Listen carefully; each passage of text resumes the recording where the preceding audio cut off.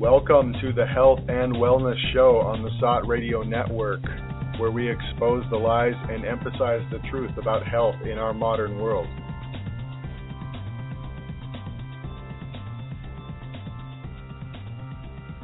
Hey everybody, today is November 20th, 2015. Welcome to the Health and Wellness Show. My name is Jonathan. I'll be your host for today. Joining me in our virtual studio from all over the planet, we have a full complement of hosts today: Doug, Erica, Tiffany, Gabby, and Elliot. Welcome, everybody. Hello. Hey. Hello there. All right, so we've got a good topic today. We're going to be taking a deeper look at psychology and how we can stay sane when it seems that all the forces around us are trying to make us do the opposite. Looking at all the insane things that are going on in the world today and how to kind of preserve our mental health. We thought that this would be a good topic to approach, especially considering the recent attacks that happened in Paris and obviously all of the other attacks that are going on in Lebanon, the ongoing situation in Palestine, the situation with police in the United States, situation with psyops in the media, and I mean, there's so many things that are taxing our ability to just keep a level head, and so we wanted to talk about that from a health perspective and see how we could keep our heads on straight, essentially. Mm-hmm. So let's start out with a little bit of connecting the dots. We got a couple articles here to get us into the flow. Erica, do you want to start us off with this article about police and immunity from prosecution? Yeah. So in the news in the last week, actually November 15th, 2015, on the World Socialist website, there was an article called Immunity for Killer Cops, Thank the U.S. Supreme Court, and it was actually really kind of concerning. Basically, as the death toll from police brutality is mounting and we see videos daily of all the different things that are happening, all the violations of civil rights and human rights by the U.S. police, there was basically this Supreme Court issued a decision expanding the authoritarian doctrine of what's called qualified immunity, which shields police officers from legal accountability. So when a civil rights case is summarily dismissed by a judge on the grounds of what's considered qualified immunity, the case is legally terminated. It never goes to trial before a jury and is never decided on its constitutional merits. In this particular article, they talk about the Luna versus Mullenix case, in which case a police officer fired from on-ramp of a freeway at a car that was being chased at 85 miles per hour, and he basically shot and killed the driver, even though he was told by his superior officer not to shoot. And so this case was brought to court by the litigious family members who claim that Mullenix used excessive force in violation of the Fourth Amendment of the Bill of Rights. And the district court that originally heard the case, together with the Fifth Circuit Courts of Appeals, denied immunity to Mullenix on the grounds that his conduct was violating clearly established laws, meaning he wasn't in any sort of danger. And it was interesting because the Supreme Court intervened to uphold the Mullenix's entitlement to immunity. So basically a decision that will set a precedent for the summary dismissal of civil rights lawsuits against police brutality around the country. This Supreme Court this case is a response to the ongoing wave of police mayhem and murder, and the message is clear, according to the author. The killings will continue. Do not question the police. If you disobey the police, you forfeit your right to life. And basically, the media largely didn't even cover this. They remained silent about this pro-police Supreme Court decision. And then back in October, on the 23rd, the FBI director, James Comey, stated, "May God protect our cops." He went on to accuse those who filmed the police of promoting violent crime. And meanwhile, in virtually every police brutality case that has come before the federal courts, the Obama administration has taken the side of the police. And for those who may not know, this idea of qualified immunity is a reactionary doctrine invented by judges in the latter part of the 20th century to shield public officials from lawsuits. As a practical matter, this doctrine allows judges to toss out civil rights cases without a jury trial, and if in the judge's opinion the official misconduct in question was not plainly incompetent or a knowing violation of clearly established law. So in recent decades, the doctrine has been stretched to a Kafkaesque portion, and basically it shields police officers from any accountability. So it's actually really quite scary, because in this Luna versus Melnick case, this man was just outright murdered. I mean, maybe he was breaking the law, speeding, but there will be no protection, for his family, and really not even addressing the issue, and it's very concerning. Well, the thing that ticked me off about that particular case was that the justice in that case ruled that the cop didn't use deadly force because he was aiming at the car. He wasn't aiming at the victim. He just happened to shoot the victim and aiming at the car. It's crazy that alone is one of the basic tenets of gun safety, is to know your target, and these are supposed to be trained officers. To me, trained means trained. There's not really a lot of ambiguity there. Of course, people make mistakes, but mistakes are one thing, and egregious mistakes that result in someone's death are another, I think. This whole thing has been really interesting to me, too, because, I've known some cops, and I do currently know some cops, and I know that there are some good cops out there. Honestly, not many, but there are. And there are also there are dangerous people in the world. It's not like the world is like totally cushy, cuddly, safe place. So there needs to be some addressing of like the dangerous situations that police find themselves in. However, the big caveat to that is that like when they get into situations which we've seen happening over and over and over again, especially recently, is where they kill innocent people. And there's no recourse. There's no nothing. I mean, there has to be some sort of a system in place where, if a police officer is found to be either like egregiously mistaken or outrightly psychopathic, you got to get rid of them. They should be kicked off the force at the very least, if not prosecuted for murder in a lot of these cases. So it's really, unfortunate doesn't really cut it, but that's the first word that comes to mind.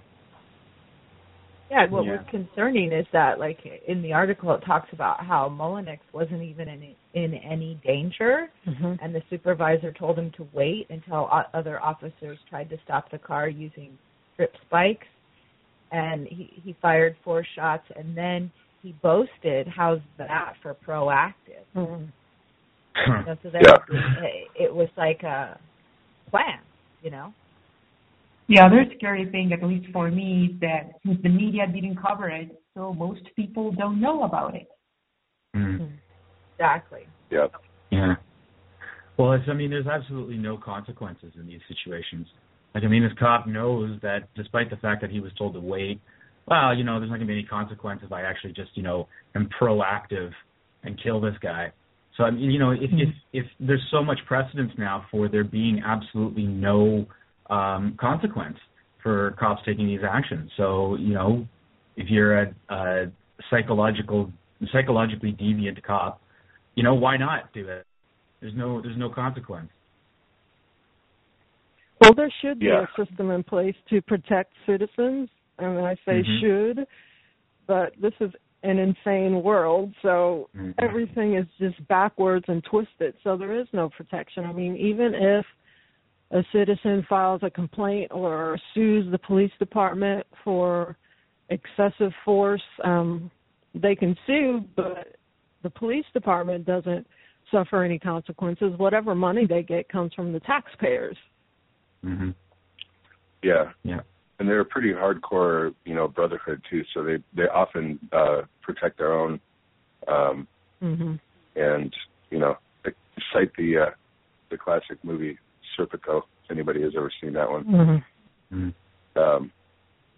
obviously that's a film, but it happens in real life. The cops will band around each other, and even if one of them has made an egregious mistake or outright murdered someone, they'll protect that officer in order to protect the force as a whole. Well, and it's using that fear tactic, that don't question the police. You disobey the police, you forfeit your life, I mean, that's really the precedent that's being set. And it's using that fear, if you speed, this could happen to you, or any number of scenarios. It creates that sense of fear all the time. And it's that gang mentality that came through in the FBI director's speech when he went to say, "May God protect our cops," rather than stating, "May God protect the innocent" or something like that. He explicitly says cops, and I think it's insane how. Firstly, what they tend to do is they outright deny that this police brutality is a crime in and of itself. But then, secondly, to make it worse, they're attempting to accuse those who film it, who document it, and who try to gather evidence of this brutality. They accuse those people of promoting violent crime. Which is ridiculous. It's like the population at large is the real enemy, and the cops are like the good guys. Quote. That is it. Yeah. Yeah. Yep. Well, if that were the case, if the people who are filming it were promoting violence, I mean, where did they get the violent footage? The police provided it, so their only crime is to promote it on YouTube? Is that what they mean? Yeah. Yeah, because in most of those cases where the... Go ahead, Ted. We have to consider, too, like the type of people that are drawn to positions of authority and power in the police forces in the first place. I mean, people who... just easygoing guys. I say guys mostly because most cops are men. But they don't want to, tell people what to do. They don't get off on, the power of it. So police forces in general attract a certain type of mentality to the force. And there was one article that was carried on site a long time ago. Somebody who tested really high IQ-wise could not get on the force because the police force thought that he would become bored and lose interest in the job. So they specifically recruit people who aren't that bright. Yeah, I remember that. It's great. Like you have to be stupid, to qualify. It's true. I actually have a friend who's taken that exam. Yeah. Sorry, go ahead. More than 1,000 people have been killed by the police in America. And what we're in November, Yeah, there is no war on cops. It's a war on people. Yeah, absolutely. Yeah. And that, like Tiff, like you had mentioned, to the topic of our show about the insane world, I mean, you can look into the history of police and look back to, like, the Pinkertons, around the turn of the century, and I think you can make a pretty valid argument that the police have never actually been here to protect people. That's not to say that certain cops don't want to. That may be their personal intent. But in the general consciousness, you get in trouble, you get broken into or whatever, you call the cops, they come over, they help, they protect and serve. And that is no longer the case. I mean, it might be the case in like some rural areas. I guess I'm still trying to kind of do the devil's advocate thing, but You know, as we saw recently with this article, which some of our listeners probably saw from Santa Monica, there was a African American woman who had to get a locksmith to get into her apartment, and her neighbor called the cops, thinking that, you know, this black lady is breaking into somebody's apartment. And, you know, what did she say? 19 cops showed up. Yeah. For one B&E, which is insane. That is insane. And of course, since she had to explain at gunpoint that she actually lived there, it's mind blowing. Yeah. Another mind blowing example: a SWAT team arrives at a house of a woman who refused to give an antipsychotic to her daughter. You know, a very small child. First of all, it's like there's no medical indication of antipsychotics in such cases. She refused to give antipsychotic, and she was being ordered, you know, to have her child taken away from her.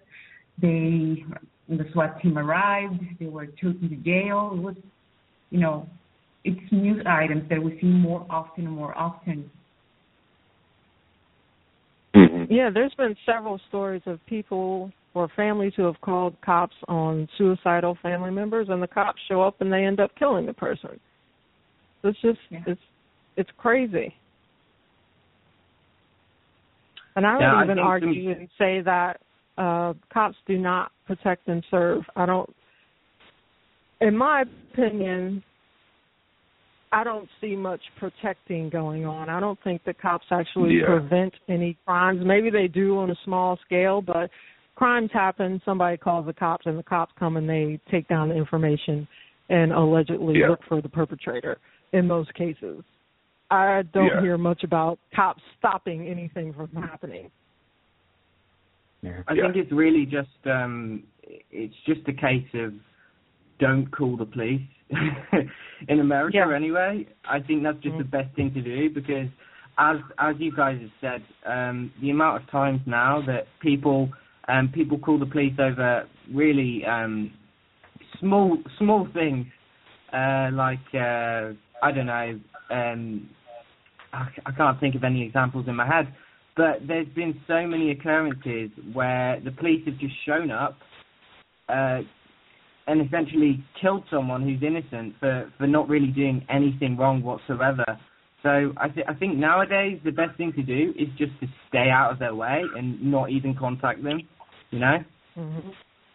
Yeah. And if you see a bunch of police congregating around a house or a business with their lights flashing, like, get out of there. That's what I think, you know. Run. Yeah. It is really insane. Yeah. And lock up your dog, too. Yeah, no kidding. Yeah. I know there's been too many cases of that. You know, I know dogs can be vicious, but I've been bit by a pit bull, and it was bad, but it wasn't that bad. I didn't need to shoot it. You know what I mean?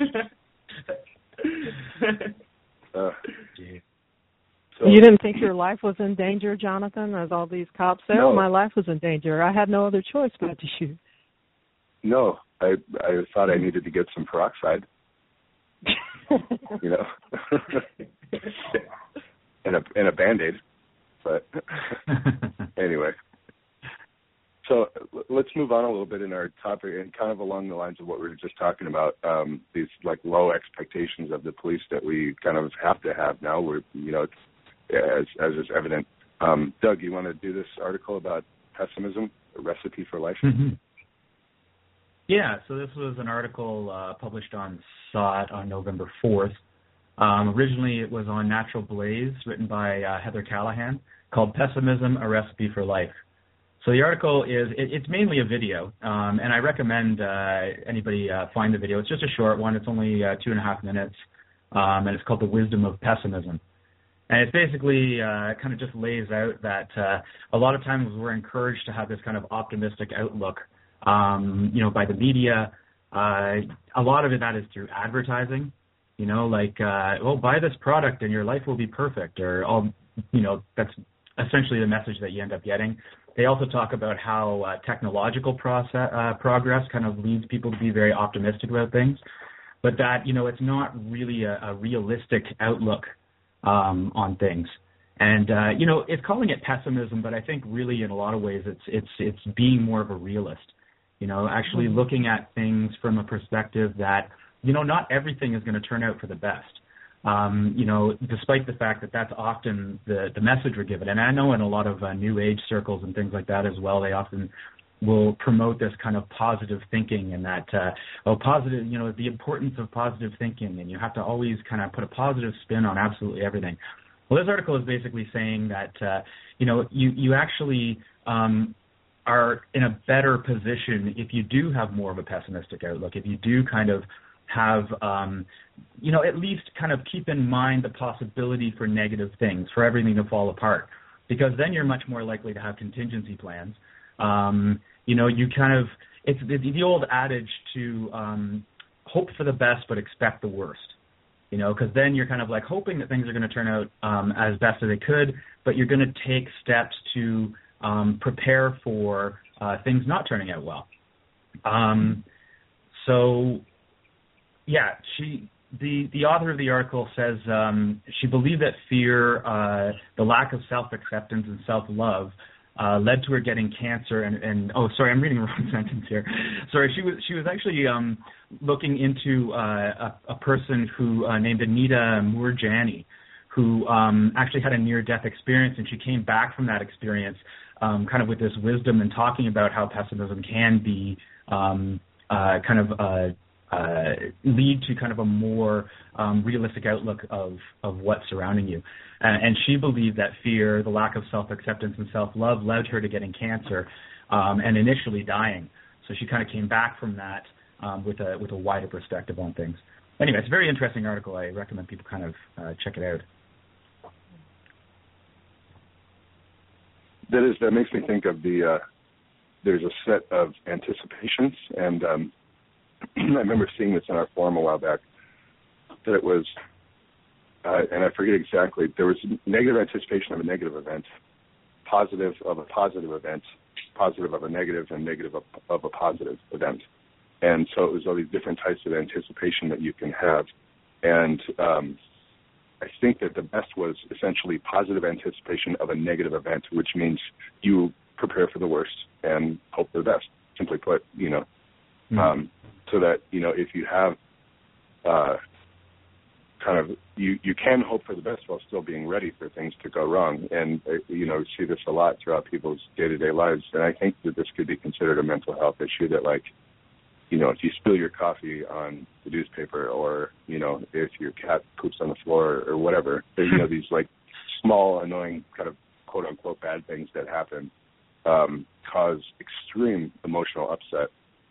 There's an imbalance there. And, you can even look at more extreme events, that happen in people's lives, obviously not just including, death, but, losing your house and things like that. And obviously that's a traumatic thing to go through, but there is a way to approach these situations so that you can retain your mental stability throughout them. And we'll talk about that a little bit more, I think, later in the show.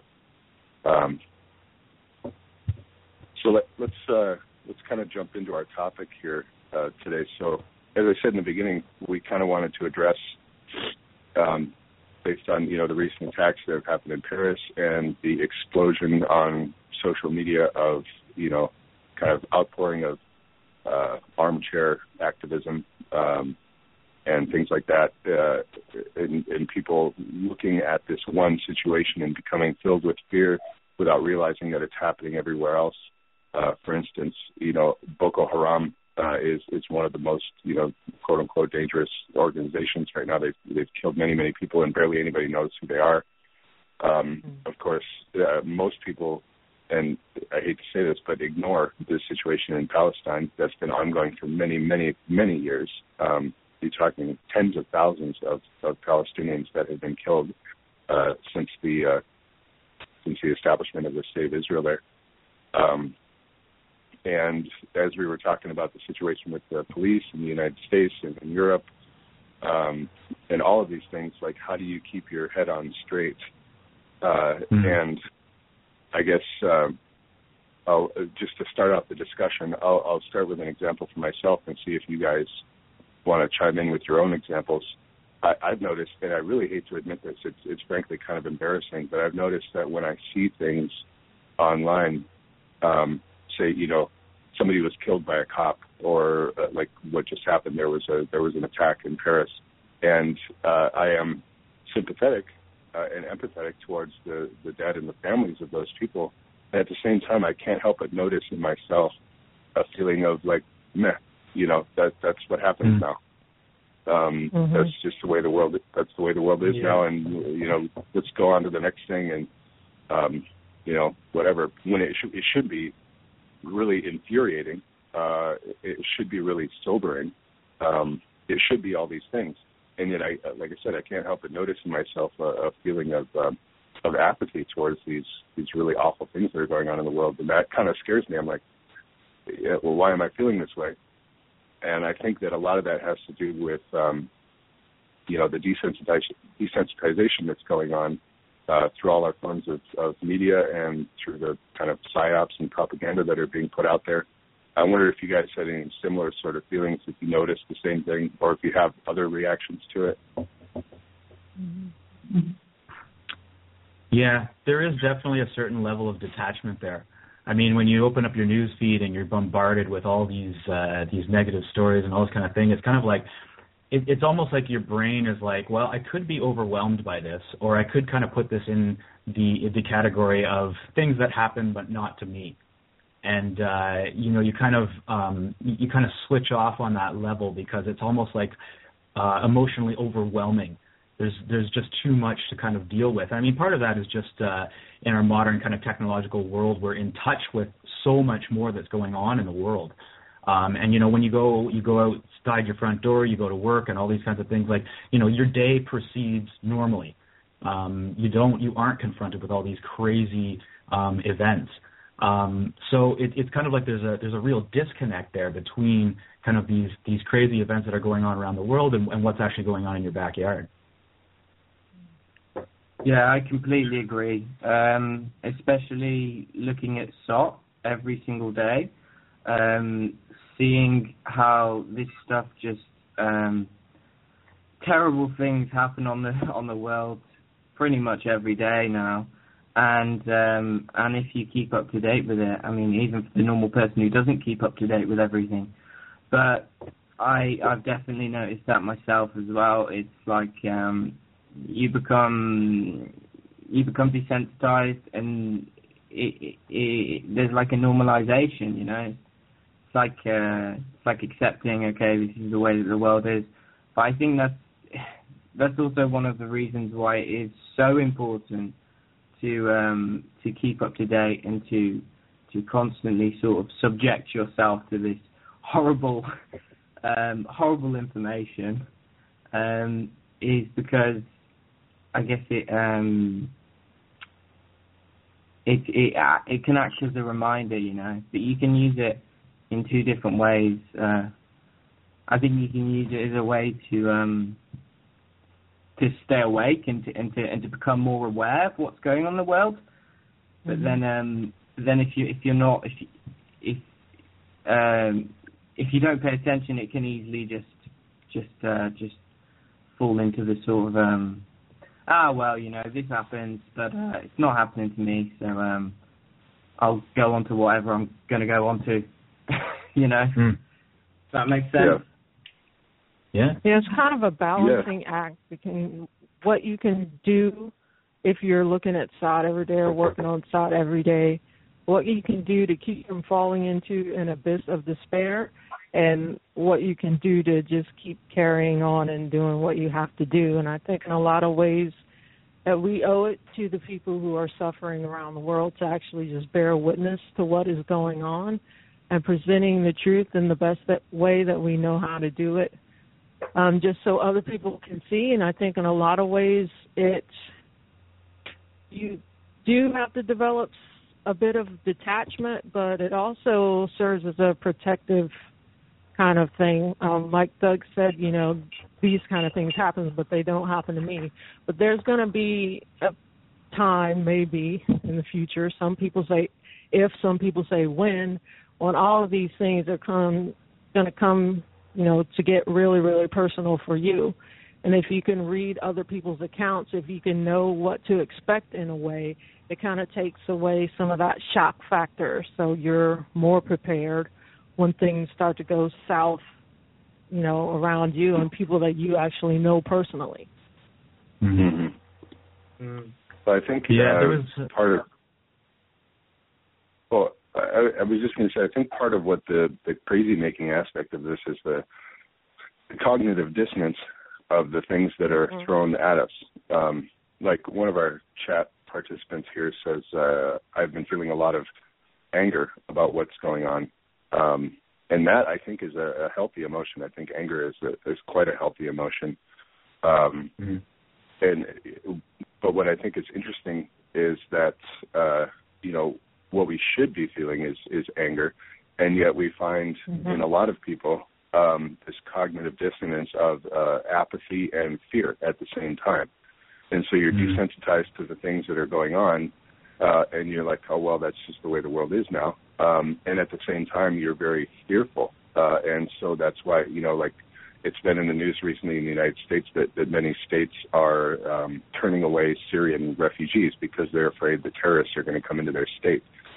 You know, and so people have this overblown sense of fear about things like, well, don't, you know, that's just what happens now, but it doesn't happen to me. It happens out there. Don't let it come close to me.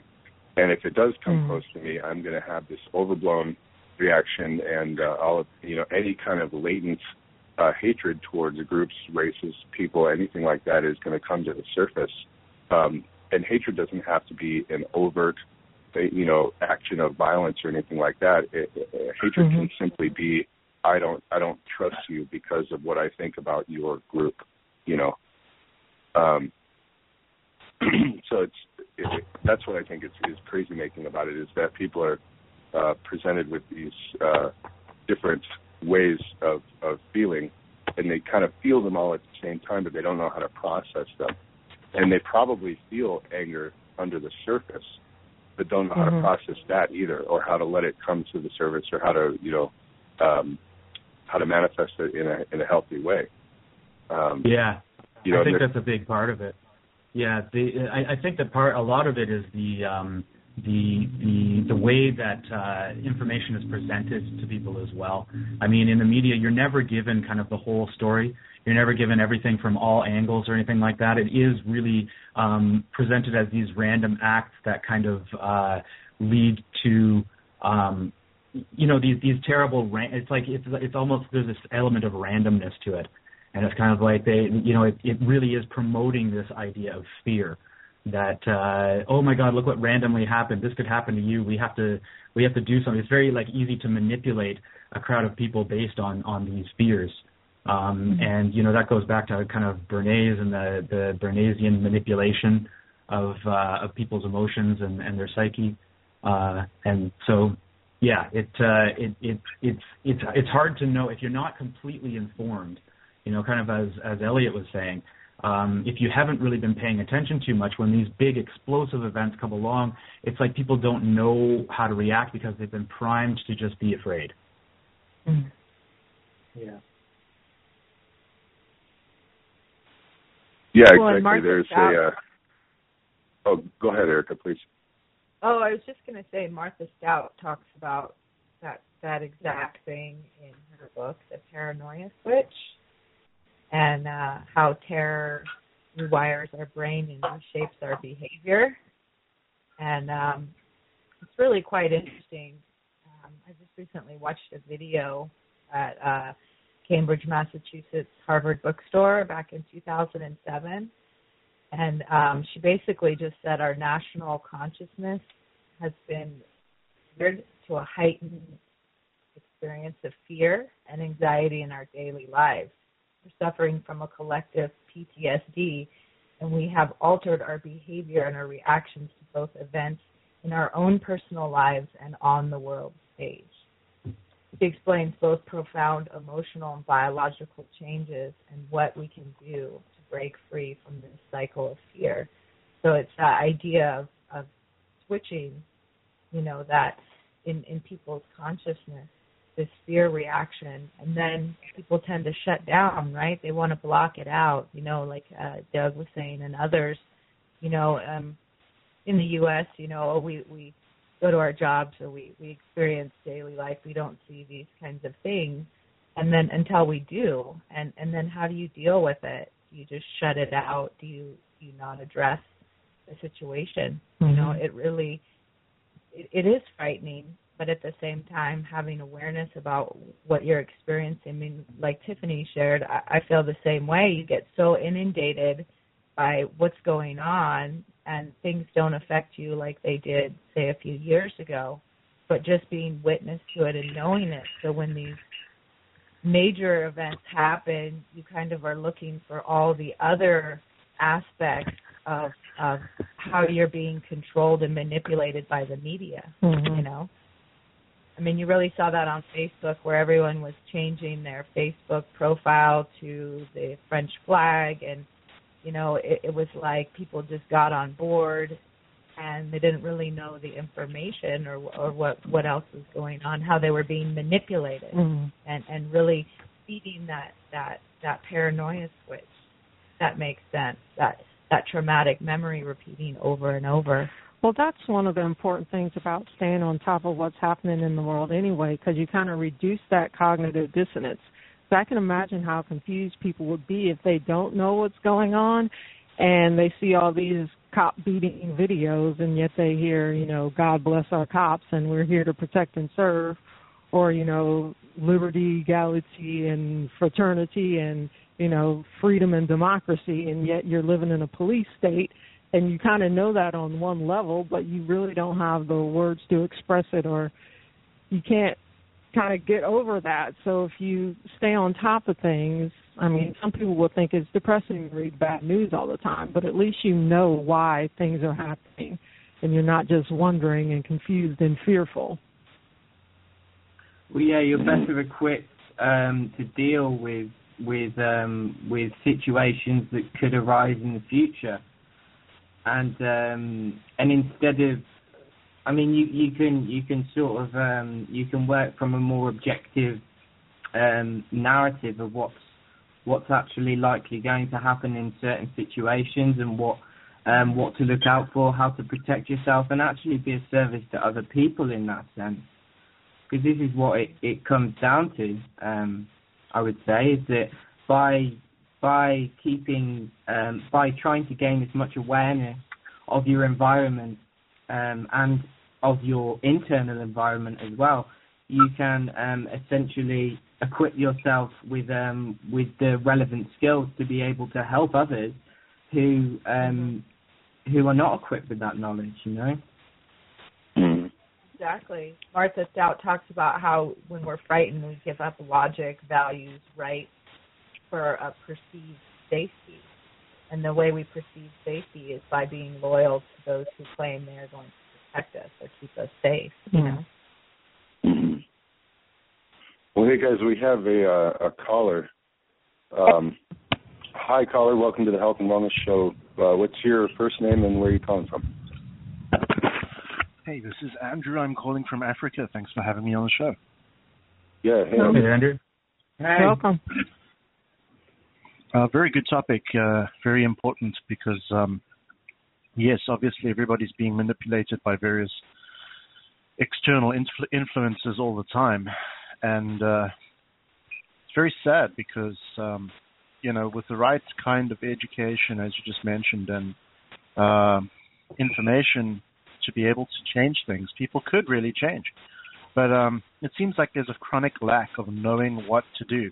Like a lot of us are sitting around, like sort of that are awake even. We're looking at what's going on, but we're not actually actively able to extract ourselves from the situation in a sense of actually building networks or building the types of education programs that will be necessary to change the perception of the greater consciousness, the mass consciousness.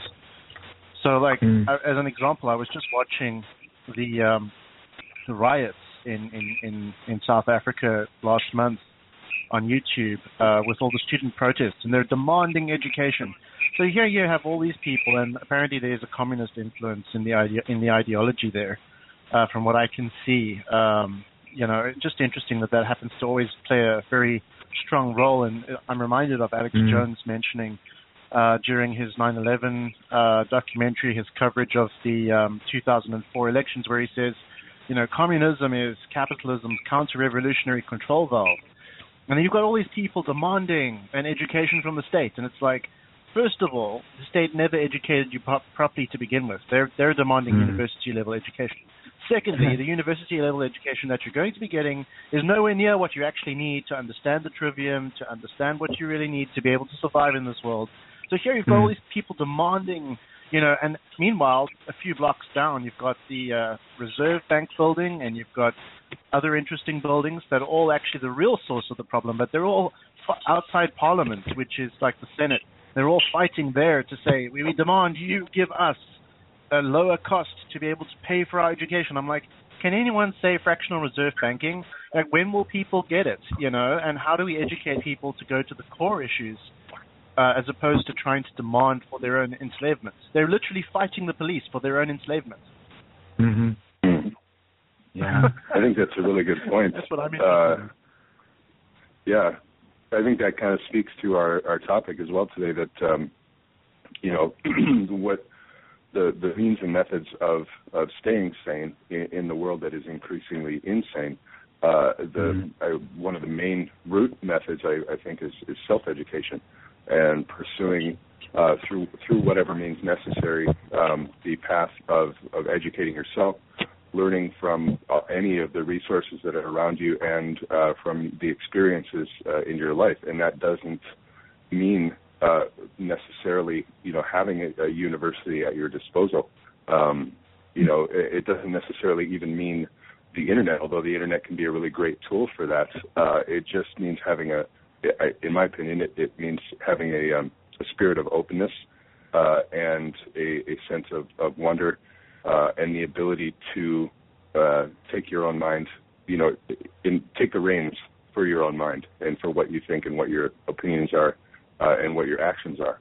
And I think it's a symptom of the authoritarian follower personality, Andrew, what you're talking about, that people want to be given things.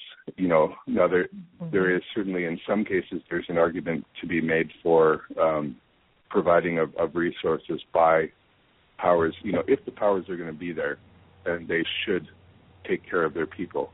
Yet the kind of epidemic of people expecting that to happen, I think, has definitely been a problem. Yeah, and also not realizing. Oh yeah, go ahead. I was in a protest years ago, not because I was part of the protest, but I was just taking photographs of it. And, there were these people, once again, demanding education, saying, you still haven't built us a school. And I'm thinking, do you realize how lucky you are that your kids are not going through school? Now, hear me out. Okay, number one, yes. Okay, we do need to understand our ABCs and the basics of language and basic mathematics. But after sort of grade 1, 2, and 3, it really gets terrible because it becomes full-on indoctrination and very sort of, let's see if we can get the Pavlov's dog experience going. They want all the kids to regurgitate, excuse my harsh language, but to be able to parrot back to them, not to be able to gauge whether or not they can think for themselves or be innovative, but simply to be able to make sure that those kids are never going to question authority, come up with alternatives to authority if it's corrupt. That's what school's all about, right? So, how do you tell these people that really think that the government's going to come and save them? Those who govern their minds and who govern their lives and who exploit them at every turn, how do you get people to realize that? Because on the other hand, you've got there's two major ideologies in South Africa that I'm seeing at the moment. It's the and then you've got the two wings of the left and the right of the so-called democracy, which is like communism light. It's like a socialist democracy, and then you've got hardcore communism. And on both sides, people are saying, well, government's going to provide for us. Government's going to provide for us, and the communists are like, no, we need to take this government down so that our guys will be really benevolent towards you. It's like history shows it never works. How do we get people to realize that they're just not going to be able to do anything better than becoming self-reliant. If your community, your little community, can become self-reliant, but how do we get people to start thinking that way? That's what I'm racking my brain on, because I try to strike up conversations with the average person, and they've already worked their 9 to 5, and by the time we get to the evening, the person says, I don't have any energy for this. I don't want to have to think about it. I don't want to have to know about it. And it's not just cognitive dissonance. It's just being so tired that you're like, you know what? I'm so ready to just, turn on the television so I can get my emotional dose of different emotions from a television, because I never speak to my family. So I'm just going to see what the elite's going to provide for me, with this opiate. How do we jump out of this? That's what I'm trying to say. I'm just trying to figure out if you guys have got some ideas. Well, that's why Andrew, if I may, Stout wrote that book, The Paranoia Switch, was, she said that she thought people knew how frightened they were, and as a nation, at least here in the U.S. and across the world, and that she was surprised when she realized people aren't really aware that they're being played, that they're being manipulated, that it's literally a war for their mind. And at the same time, this is not the type of information that you can't shove anything down anybody's throat. If they're not open to hearing anything, then they're just not open to hearing it.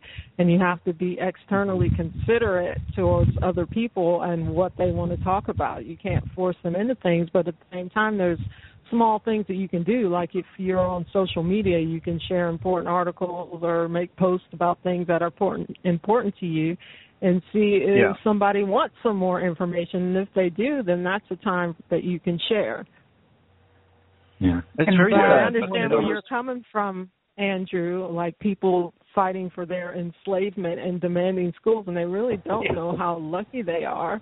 Like there's the authoritarian follower type personality who think that school is the only place where learning takes place. And really, that's just life. You can learn doing a number of things and learn them much, much better than sitting in a classroom all day long.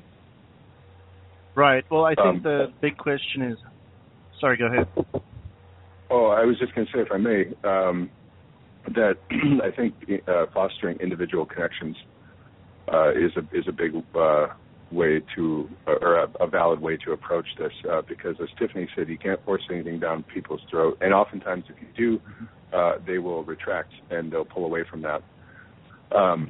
And not all of us have the resources to start, like a media network, like Signs of the Times, SOTT.net, which we involve ourselves with quite a bit.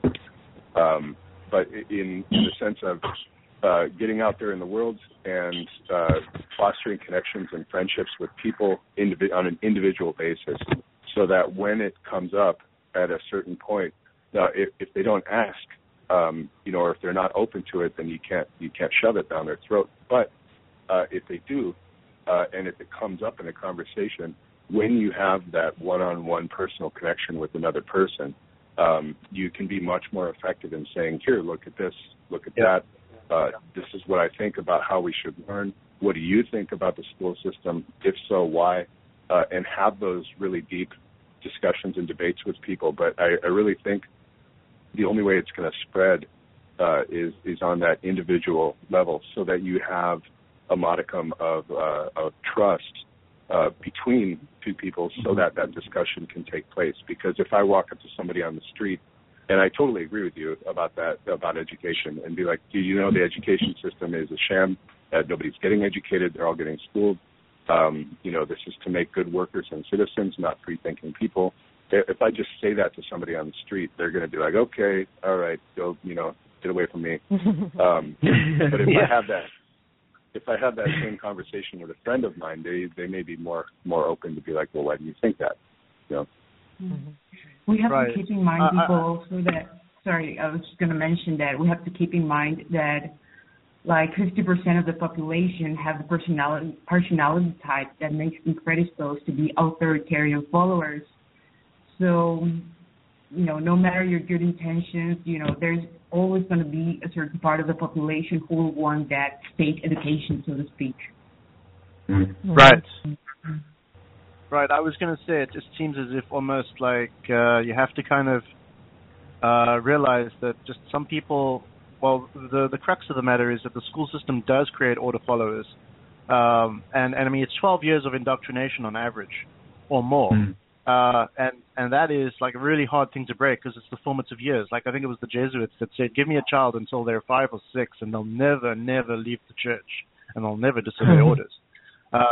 So it's kind of interesting how that obviously with Jesuits as well being very much involved, like how that process seems to have spawned out into the rest of the so-called Western world. And to try and like sort of, it's almost like you've got to start with this next generation. And I think micro groups or people that can, formulate their own community networks where, it doesn't even have to be people that are geographically living very close to each other. But if people can form their own business networks or their own, what you might call intelligence networks, I think you're going to maybe see things like microfinance and different types of you might even just say organizations that start emerging where they sort of float on top of all this mess. And you're going to continue to have the masses that, you can go up to, I've walked up to people to try to say to them, what do you think about, pick your facts, the stuff that people don't want to hear. And the average person, will probably be very confused, like you just said, or think that you're crazy. Some of them might take notice, but like you just said, if we can't have regular meetings and have regular discussions, meals with each other, working together during the day, like something like Iceland. I mean, Iceland's people, generally they work together and they've got a specific kind of culture and they've got a specific agenda and they're small enough to be a cohesive group, but not so small that they can easily be attacked by, whoever it might be that wants to attack them. And that's why they've managed to do what they've done. And I think that, like, if 100,000 people, or it might be even just 10,000 families in a particular region of the United States, maybe just one state, got together and said, right, let's do things differently, then we'd start to see this emergence of people living sort of free from let's just say less dependent on the system. Yeah, I think one antidote to this insane world, and kind of to what you were talking about there, small groups, communication meetings, is compassion, which a lot of people are losing, and they may not want to admit that, and they may not be consciously becoming less compassionate, but it's through the programming that our society has that is actually taking place. And I think, if you're interested in people, then be interested in them. And when you make a friend, say, hey, you seem like a person I would jive with, and let's grab a coffee and let's sit down and talk. And instead of at the outset, you may be tempted, and I am often tempted to do this and be like, this is all of what I think about the world, and just throw it at them. Instead, be like, what do you do for a living, and how did you get there, or how did you grow up, and what are your experiences, and have compassion for that person's situation in life and what their experiences are and what their opinions are. Have a reasonable discussion with them, establish that mode of trust, and then begin to say what you think about things, and then through those kind of connections, a group of 10 people who are compassionate and understanding and have trust in each other and are on the same wavelength are much more powerful than a group of 200 or 300 people who don't know each other. And it's what we see. It's what we see in our communities these days, especially in the United States where I live. Nobody knows their neighbors anymore. I hate to admit it, but I have neighbors who I've never talked to since I moved into this house, and that's really unfortunate. And so it's on me to change that situation as well. It's not on them or anybody else. So if everybody took that kind of individual responsibility, and I'm not trying to preach on a soapbox because, like I said, I'm liable, but I am aware that is the case, and that maybe this conversation will prompt me to go say hi to my neighbor after the show. Yeah, I think that community growth is a great opportunity, and to have the emotional intelligence, because I certainly sometimes fall short of that.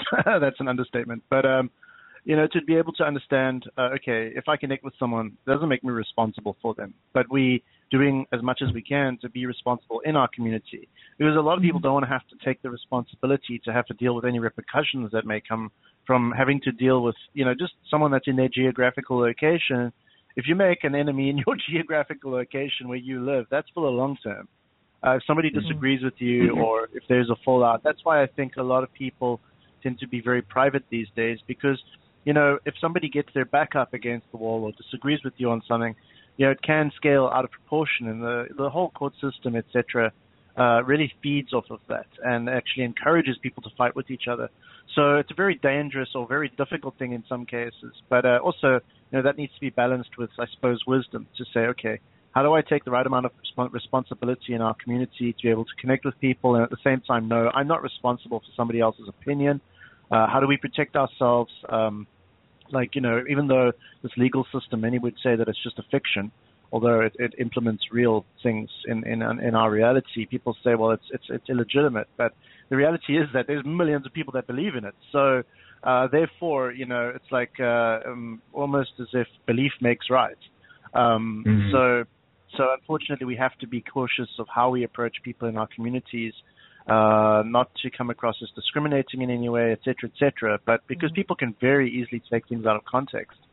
So, you know, that's the one aspect. And then the other thing was Max Egan recently, he was actually speaking on the France attacks, and he's a very big activist in terms of Palestine and rights for people. And, you know, he was saying, you know, if you don't have any better solution to offer someone, rather just don't even tell them about the chaos, or if you don't have a positive to bring along with the chaos, then don't even mention it perhaps, because people are going to react to how we approach them.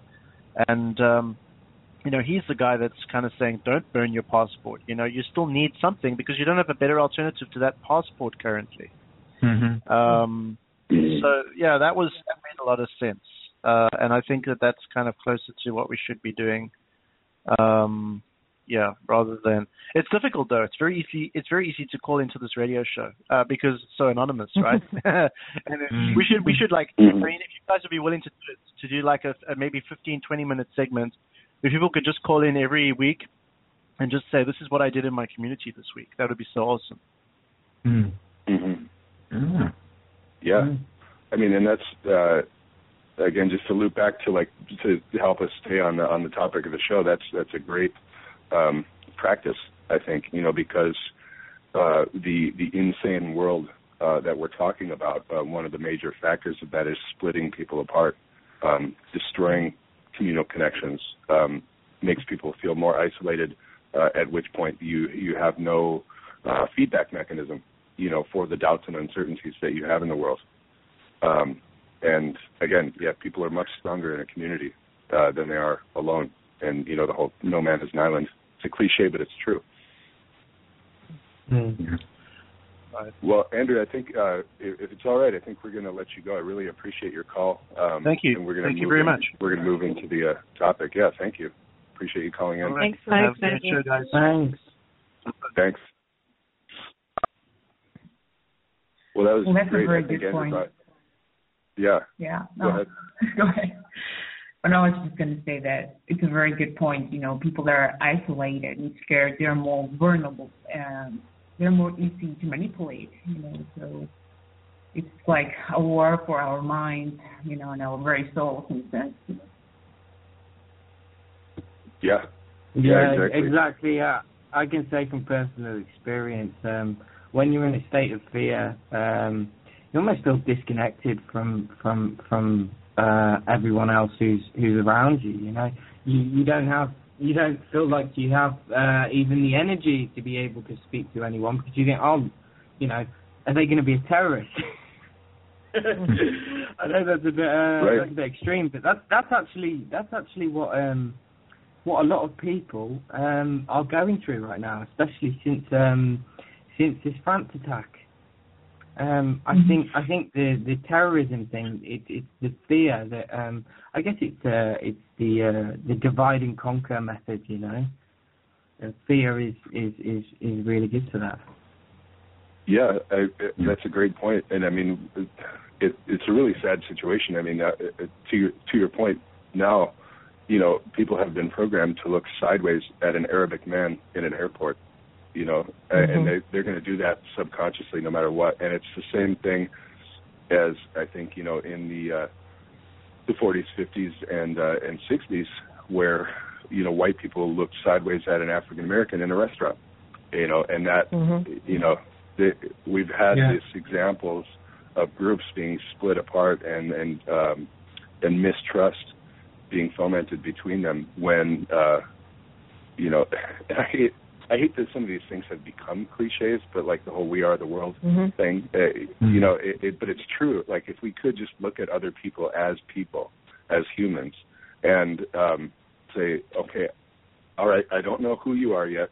I don't know whether you're dangerous or safe or anything like that. So I do have some uncertainty, but I'm not going to be afraid to get to know this person because of biases that have been programmed into me.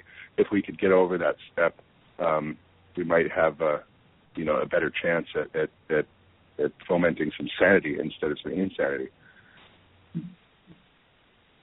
Yeah, and that is one of the powers that be modus operandi, really, in the divide and conquer scheme, is to think the other as non-human or an animal or something to be feared and not trusted. So you have to just realize that all of that is just a lie. I mean, there are some people who are animals and cannot be trusted, but you can't go around living your life as if everyone is like that and totally isolating yourself. You're going to have to get out there and try to connect with people. Keep in the back of your mind that some people can be psychopaths and authoritarian followers, and study as much as you can on that, but you're going to still have to, if you really want to try to make a difference with other people and be helpful with other people and form a community, you're going to have to, get out there and meet people and get to know them. Yeah.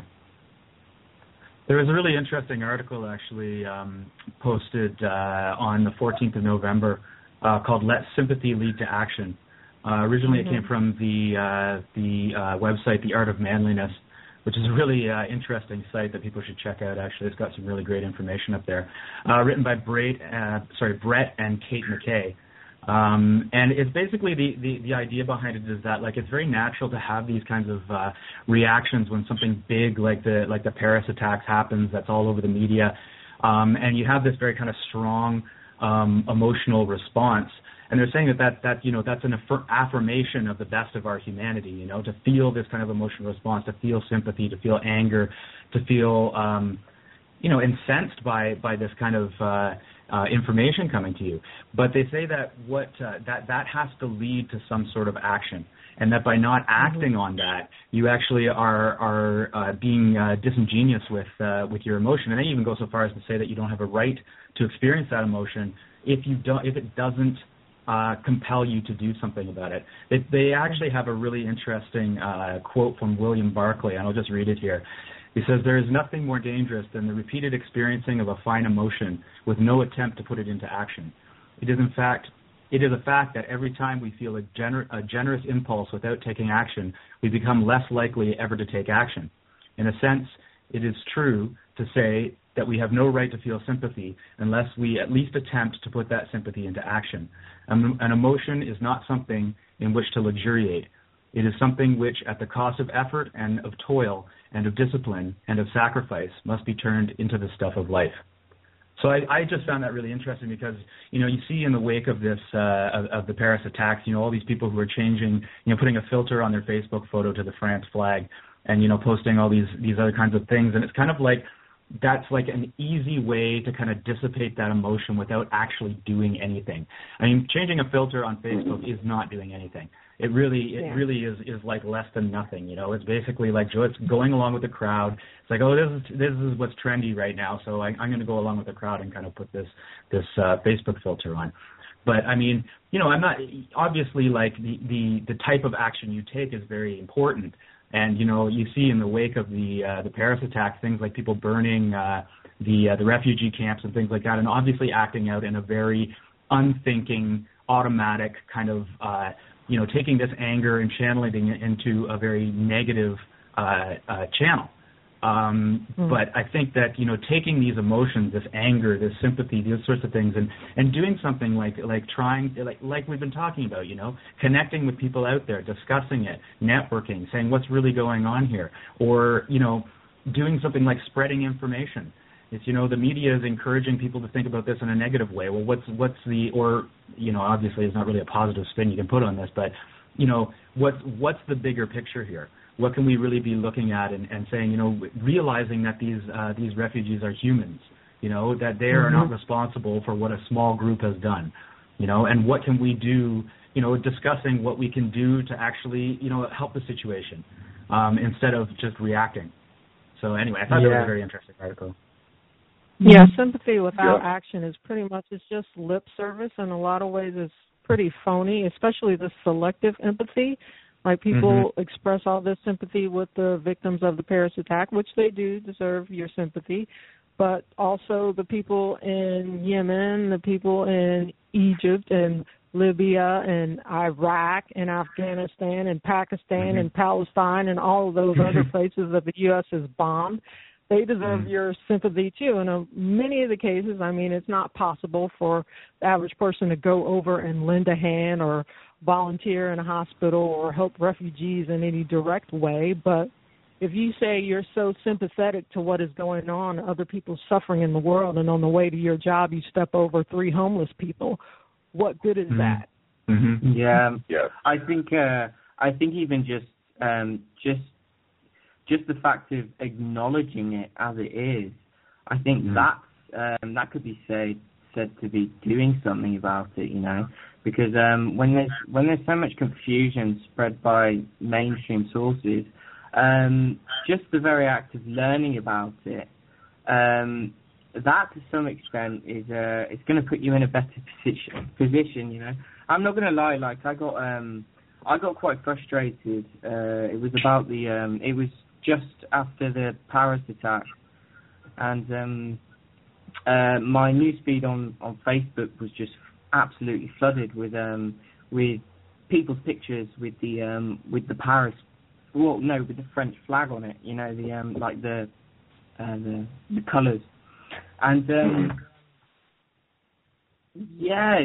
some, it really frustrated me. I think it's mainly because it's the selective empathy, and I think it's that people genuinely believe that doing something like changing your profile picture is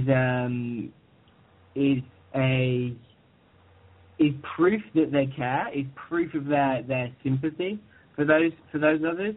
But what I think it kind of comes down to is more.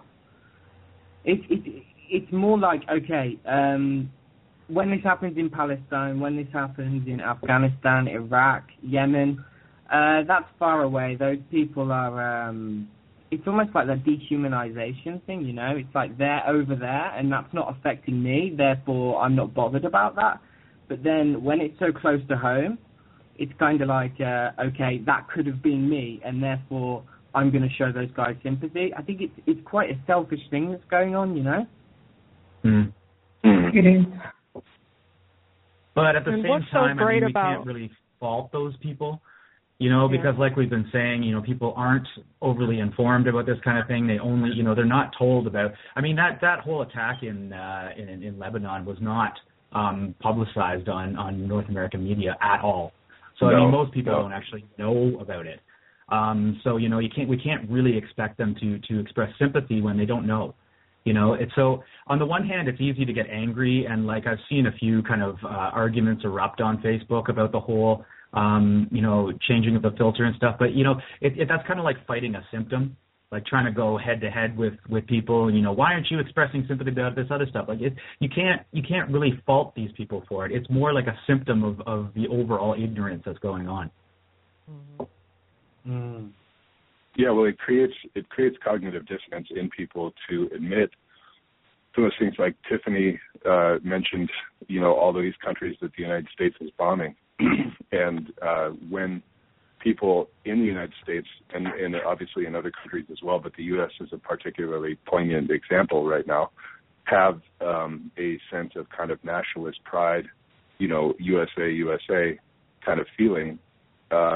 which, again, I'm with you, Doug, on that. I think you can't necessarily fault them for that because in the same way, and I may sound a little harsh by saying this, but you can't fault a computer for doing what it's programmed to do.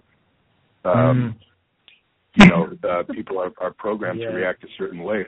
And when you present them with alternate information and when you say, because they identify emotionally with their country, with their nation, when you say, do you realize how many people the United States military has killed? Innocent people, women, children, old people, and even fighting age males who are not fighters, who are innocent. All of these people, literally tens of thousands, if not hundreds of thousands of people, just in the last few years, that have been killed by the United States military and by operations that the United States has sponsored. When you present people with that information, there's such a cognitive dissonance because to them that means it's them. If that's my country, then it's me, and there's no way I would support that kind of violence. So it must not be true. I cannot believe. I can't believe that my leaders would do something like that. And it's that hump of cannot believe it that prevents people from accepting that information and then being able to process it in a healthy way. And so that's where I come back to what I was talking about with Andrew, which is this one-on-one interpersonal connection method of spreading information. Because, again, too, if we use Facebook as an example, if I make a post on Facebook about all of the things that I just said, there might be some people that agree with me who will like it and say, yeah, that's true, and then other people will see it and be like, well, he's just crazy and there's no way that we would do that. So you never get a chance to actually suss out the topic or discuss it with anyone, and that's what it takes. We're basically having like an emotional food fight, just throwing our opinions at each other, and nobody's processing them. So, and not just opinions too, but objective fact. Like the stuff that I said about how many people have died at the hands of the United States military, that is an objective fact, whether you like it or not. The problem is it's being processed as an opinion. Like, well, it's just your opinion that the military has killed that many people. Like, no, it's not. But how do we talk? We don't have a platform. You realize the tragedy. Like, it's official. Millions of people have died thanks to the war on terrorism. And it has been paid with tax dollars, that normal people pay these taxes and this money goes for that war, And these are facts, It's just a tragedy that people just don't realize how, by their very ignorance, they are cooperating with these evil, Yeah, and again, kind of like Doug said, and I don't know if this is exactly what you were saying, but until the point at which people actively deny that fact, where they see the truth, they're presented with it, they process it, and they still deny it, at that point, then I believe that they're at fault. But up until that point, at which point they don't have access to the information, they're kind of not at fault. They're doing what they're programmed to do, and they may be hindered by a number of other factors, like we've talked about before. Diet, media programming, imbalance of neurochemicals that don't allow you to think properly. All of these things factor into how people process information, and if they can't process it, then they can't process it, and then we're stuck.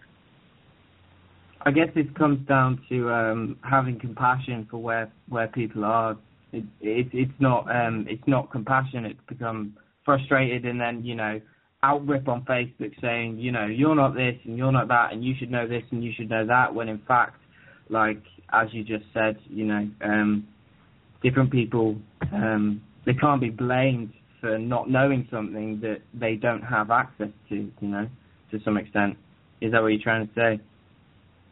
Mm-hmm. Yeah, pretty much. I mean, and there still are cases too where, and I've run into this with people in my past too. We were like looking at something online, and you show them the proof of the situation that's going on, and they go, "Oh well, I just don't think about that kind of thing."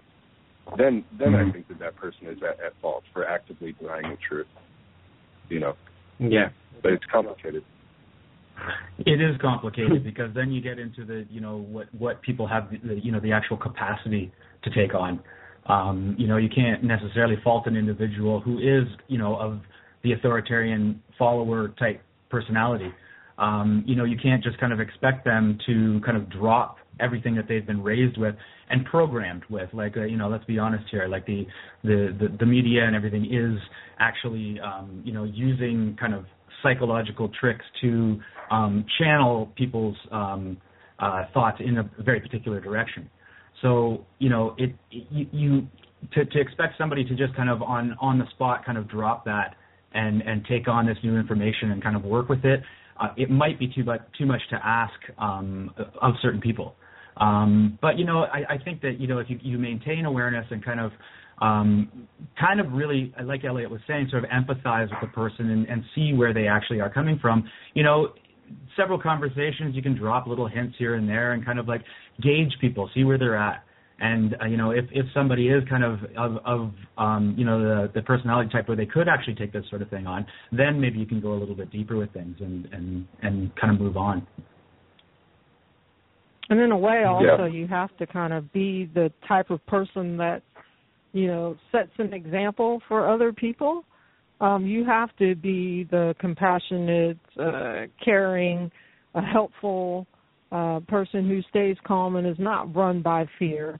And if you set that example for somebody, maybe somebody might ask you, hey, how are you keeping it all together when all this crap is going around? And that'll be another chance for you to, kind of share some information. Yeah. Well, let's talk a little bit now, and I guess we kind of have been, but let's get into a little bit of the nitty-gritty about what can be done, on a personal level. So our topic is mental health in an insane world. So I guess, the logical conclusion, our goal is to say, how can I retain my mental health in this insane world? And I think one of those things, like we presented a number of points, compassion, interaction, things like that.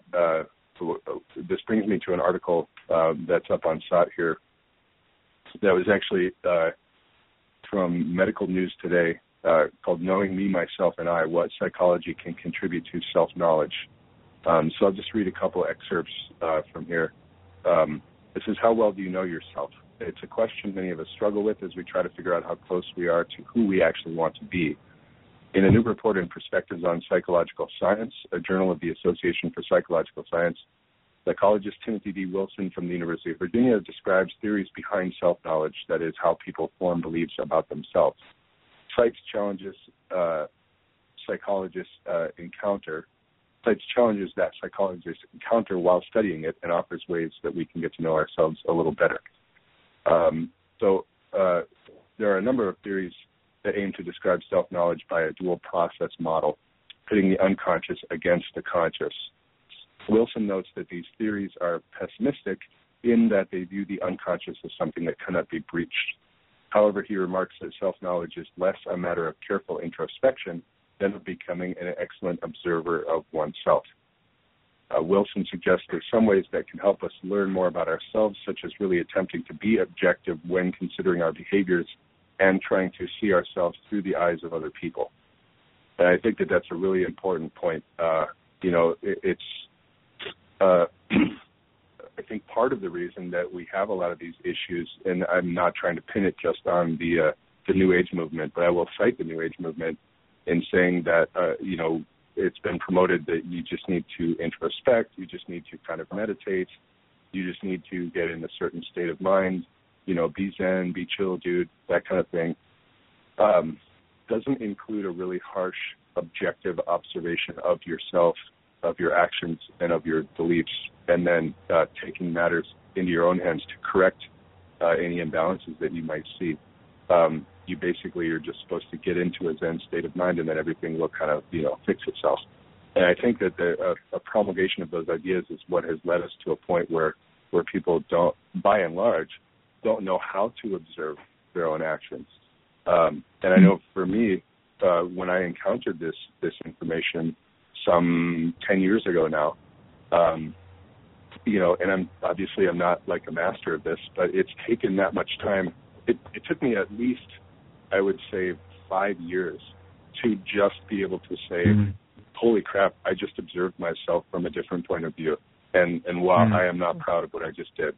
Like, it took a long time to just be able to do that separation and say, I'm actually observing my actions from this kind of external point of view and not just self-identifying with my own opinions.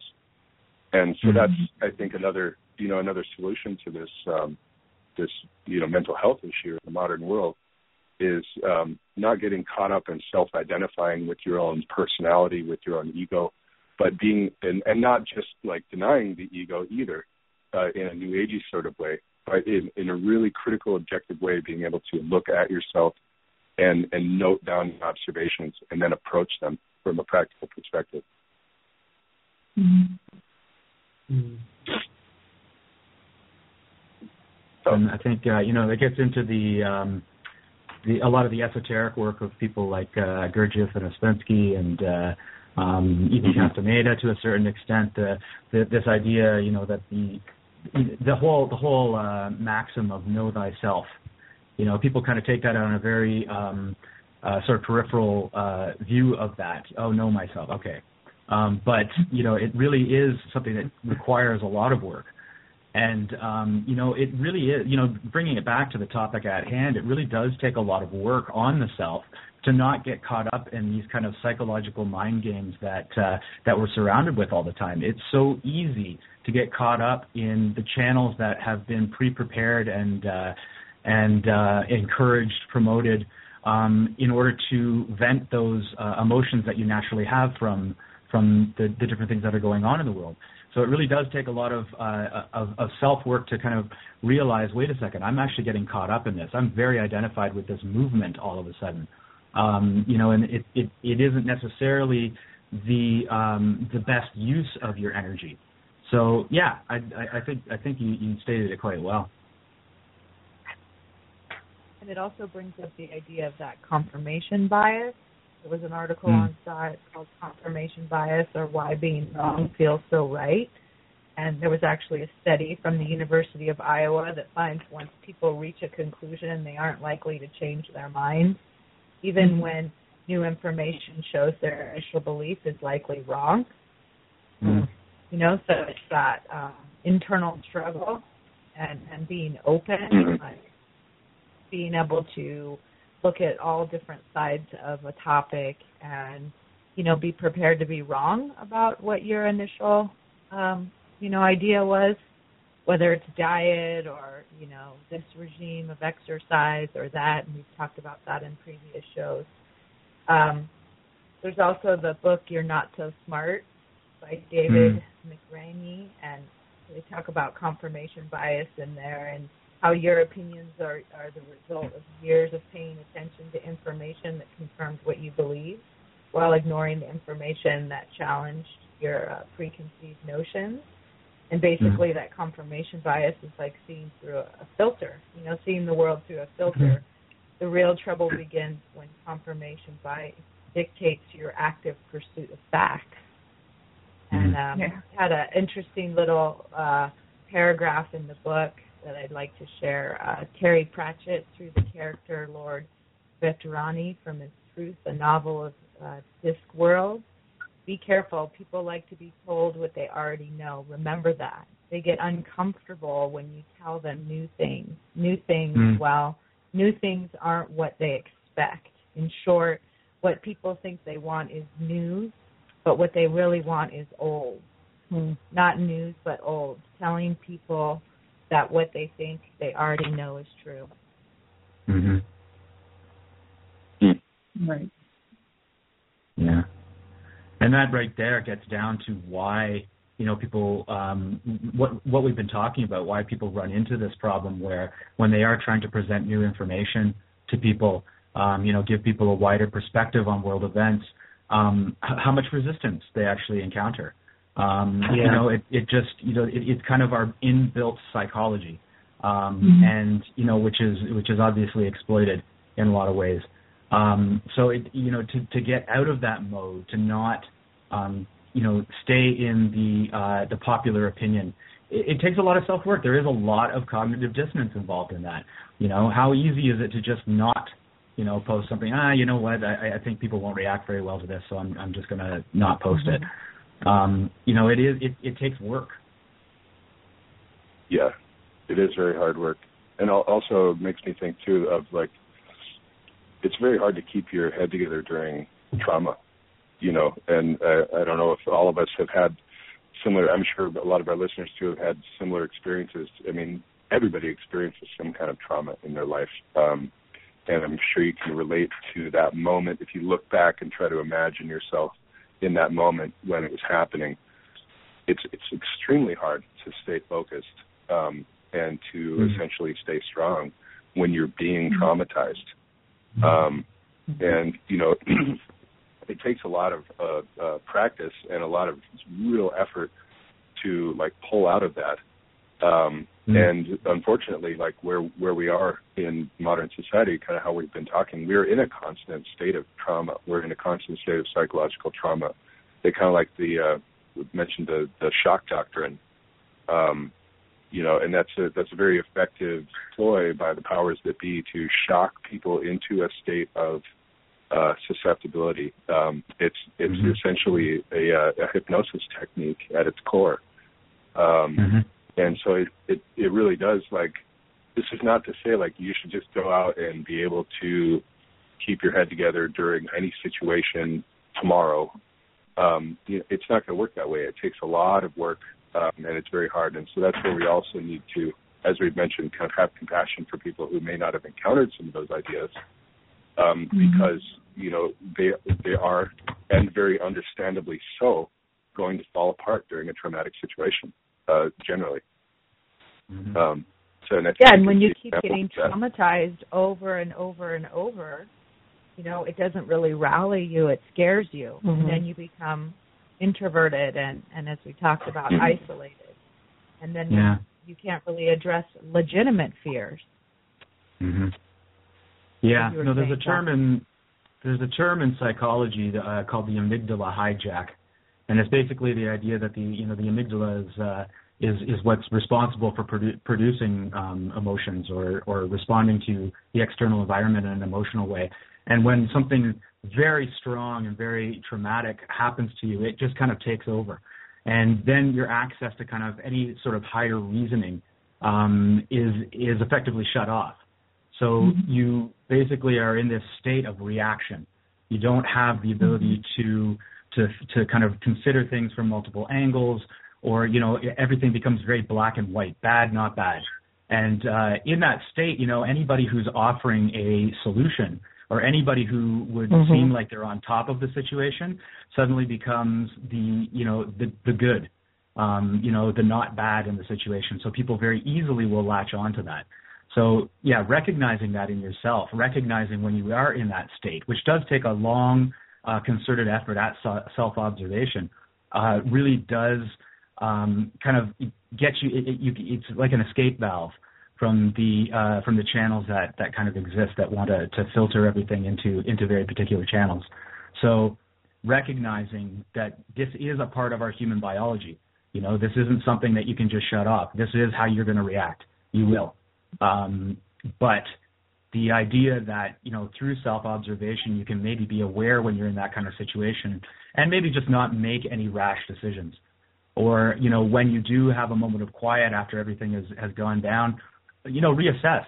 Try and calm yourself down. The Areolis breathing program is very good for this, for getting you out of that reaction state, the black and white thinking, and kind of really open up your perspective and kind of see what's going on. Yeah, I think too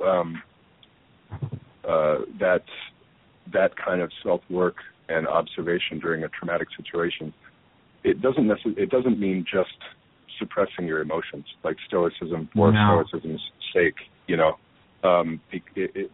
Part of that is processing your emotions in a healthy way. So it's not just like something bad happens, I'm going to be a rock, I'm going to be super strong right now, and nothing can affect me. If you need to weep or you need to cry or you need to shout into a pillow or, go to the junkyard and break something with a bat, those kind of things, like process it out and deal with it. and don't just like shove it down.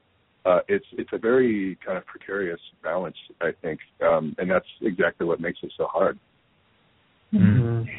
And also, if you think about it, it's an integral part of true healing, you know, how to process our emotions, how to connect to our true emotions, to see the world around us as it is, not as we would wish it to be, you know. For me, it's like an integral part of healing that so often is missed. Mm-hmm. Yeah. Yep. And also, another way to heal yourself also is to actually help people, like people who have been through some kind of trauma. After they've gotten through it, they often go into that same field and help other people who are dealing with the same thing. So a good way to kind of process your emotions and not just have lip service to being sympathetic to people is to actually help some people, and not just with small things like how helpful are you around the house? You know, do you do things without being asked? Do you do things that are asked of you when they're asked of you, and not waiting and not doing it with, you know, kind of grumbling underneath your breath? I mean, are you helping somebody with a cheerful heart, and are you standing up for them? You know, you can do the small things. I mean, if you can't even do the small things, how are you going to help somebody when it really, really, really counts? Yeah. Yeah. No, I think that's a really good point. I mean, it's difficult when, you know, kind of when you're, you know, excuse the language, but when you're going through your own shit, basically, and you're really not in a place of kind of psychological balance, and, you know, you're under a lot of stress or whatever it is. You know, we're talking about trauma, but, you know, like Jonathan said, this can manifest in a lot of different ways. You might just be going through a very stressful period in your life. It's not necessarily tied to kind of world catastrophe on any level. It might just be, you know, you're going through a divorce, or you're going through a move or something like that. You're under kind of you're in a traumatic place. And to try and kind of, instead of dwelling on that sort of thing and really kind of, you know, getting into a self-sympathy type mode and that sort of thing, and really just kind of like sitting around and dwelling, to get out of that mindset and really kind of put your focus onto helping other people can be incredibly rewarding and incredibly psychologically balancing in a lot of ways. It just gets you out of your own stuck place, like stuck in the mud. Yeah. That kind of brings me back to the idea of community that we were talking about earlier. And here, this is also another tenet of that kind of self-work, and referring to an article that we have here in our notes. Studies suggest that others may know us better than we know ourselves. And, you know, how many times have any of us had that pointed out to us, where you're doing something that you can't see until somebody says, hey, do you realize that you're doing X? You know, and you're like, no. And so there's some interesting points in this article. So here, like, for example, the self is better at judging friends' intelligence than its own, because it's not that threatening to us to admit that our friends aren't brilliant, but it's more threatening to admit to ourselves that we're not brilliant. Take attractiveness in your mirror. We look in the mirror all the time, yet that's not the same as looking at a photo of someone else. If we spent as much time looking at photos of others as we do ourselves, we'd form a much more confident and clear impression of the other's attractiveness than we would have of our own. Yet after looking at the mirror for 5 minutes, we're still left wondering, am I attractive or not, and still have no clue. And it's not the case that we all assume that we're beautiful, right? This is what this article says. So continuing on, for some personality traits, the author says that we miss the point if we look at thoughts and feelings and ignore the behavior. Bowie's, for instance, fit the SOKA model, which, I'm sorry, I'm missing that acronym, Self-Other Knowledge Asymmetry, SOKA, because their thoughts and feelings tell them that they're insecure and want to be liked and admired, which is not a horrible, nasty notion. They cannot see their behavior as nasty and horrible, though, because their thoughts obscure their actions. So this goes to that point of, like, being able to observe yourself from an external perspective we are programmed to do the exact opposite. We're programmed to react at a base level to the emotions and opinions that we have in our own heads. However, in a community situation, when you're in tight and close with other people, and you are able to, not have your ego bruised very easily, you're able to take some criticism, then the other people in that community can say, hey, this is what I see in you. Do you see that? And if you don't see it, then take their feedback and take that into your model of learning about yourself, and continue on from there. I think that's a very effective method, but also very difficult because, like I said, we're all programmed to do the exact opposite. Just like people, in the United States are programmed to be nationalistic and patriotic, but when we get feedback from, people from the Middle East or from China or Russia or South America or wherever else outside of our country that say, your country's kind of an asshole, then that's a light way to put it. It's actually like a very psychopathic regime. So I'm being light-hearted there, I guess. But, it's hard for us to take that criticism because we cannot generally observe our own self-identified emotions. So it takes a lot of work and help from other people to be able to do that. Yeah. And we could take it even down to a kind of a more microscopic level just in your own life. And this is something that I've encountered a few times, more than a few times actually, but it's the kind of thing where I'll be in kind of a social situation and I'll be saying something and I think that I'm being funny, right? I'll be saying, I don't even know an example, but, just going off on some sort of tangent where I think that I'm being humorous. And it's like, it's very easy to just kind of stay in that and you kind of leave that situation, don't think anything more about it. But if you kind of pay attention to the reactions that you're getting, in some situations, I remember being quite shocked in one situation where I was kind of like suddenly realizing that I am not coming off as funny. And, these people are actually taking this more as a not necessarily an insult, but kind of like, okay, that wasn't so funny. And it's kind of, it can be shocking at the time because you're quite embarrassed by it and just kind of shut up and kind of can end up just dwelling on that for a while. But it's the same kind of thing. I mean, you can use the reactions of other people to kind of see what you're completely identified with. Like in that situation, I was identified with, my personality as funny guy Doug.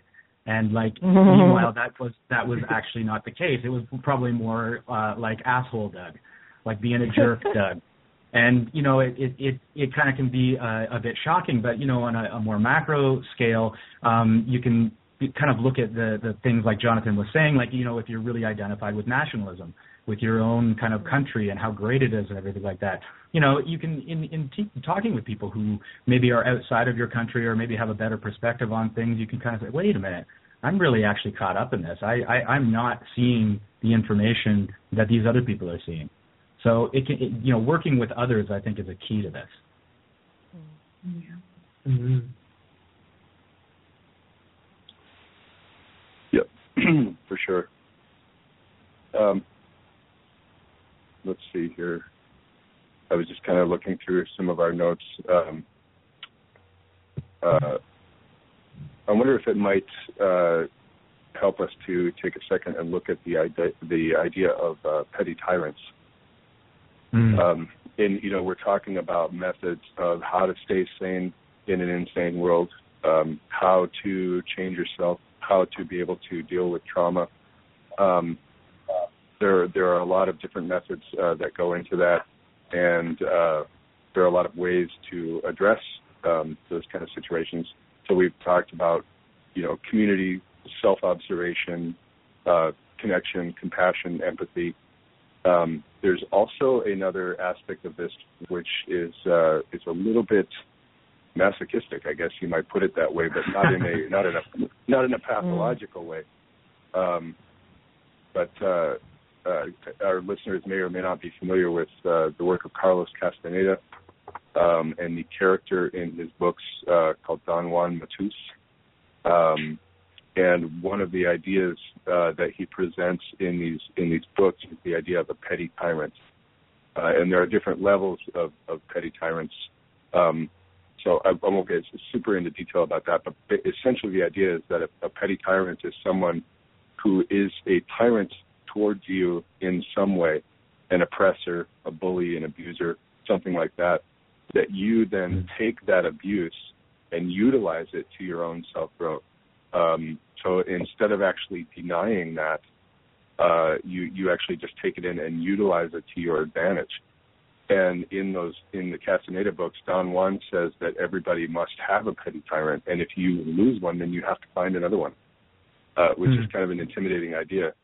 But I think, like Doug, you were talking about the macro scale, like in our society today, we could consider this kind of psychopathic control system that we have over us as our petty tyrant.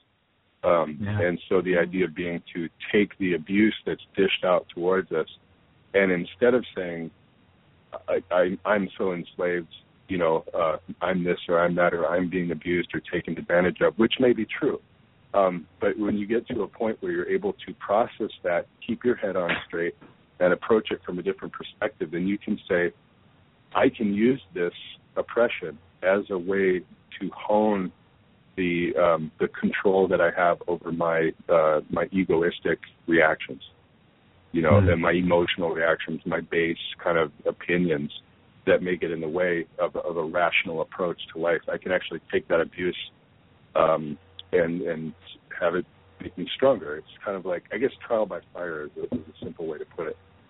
So I wonder if you guys have had any experiences with petty tyrants where you were able to take that experience and use it to your advantage. I have. Yeah. I mean, anything that we're comfortable talking about. Eensy weensy petty tyrant. Children can be really good at that. Oh, yeah. Just, learning, like you said, Jonathan, to be stronger. I just talk just about dealing with children, who tend to be very clear and observational and say things sometimes that you don't want to hear. And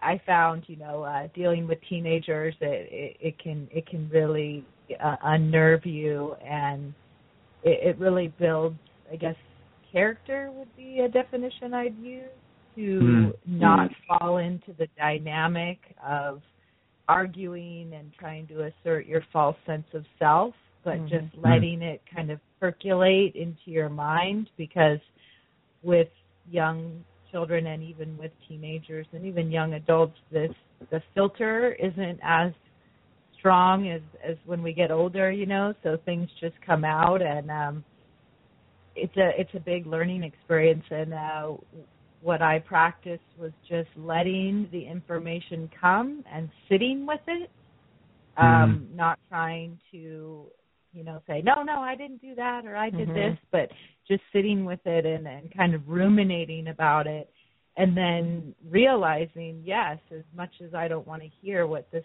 child has to say to me right now, she's pretty much spot on, and it's hard to swallow, especially when you're supposed to be the adult, quote unquote, So I think there's a lot to be learned from that, and it's painful. It really is. So that's my little eensy petty tyrant. Yeah. Well, I think what petty tyrants really are good for is kind of showing us our own self-importance and how caught up we are in our own self-narratives.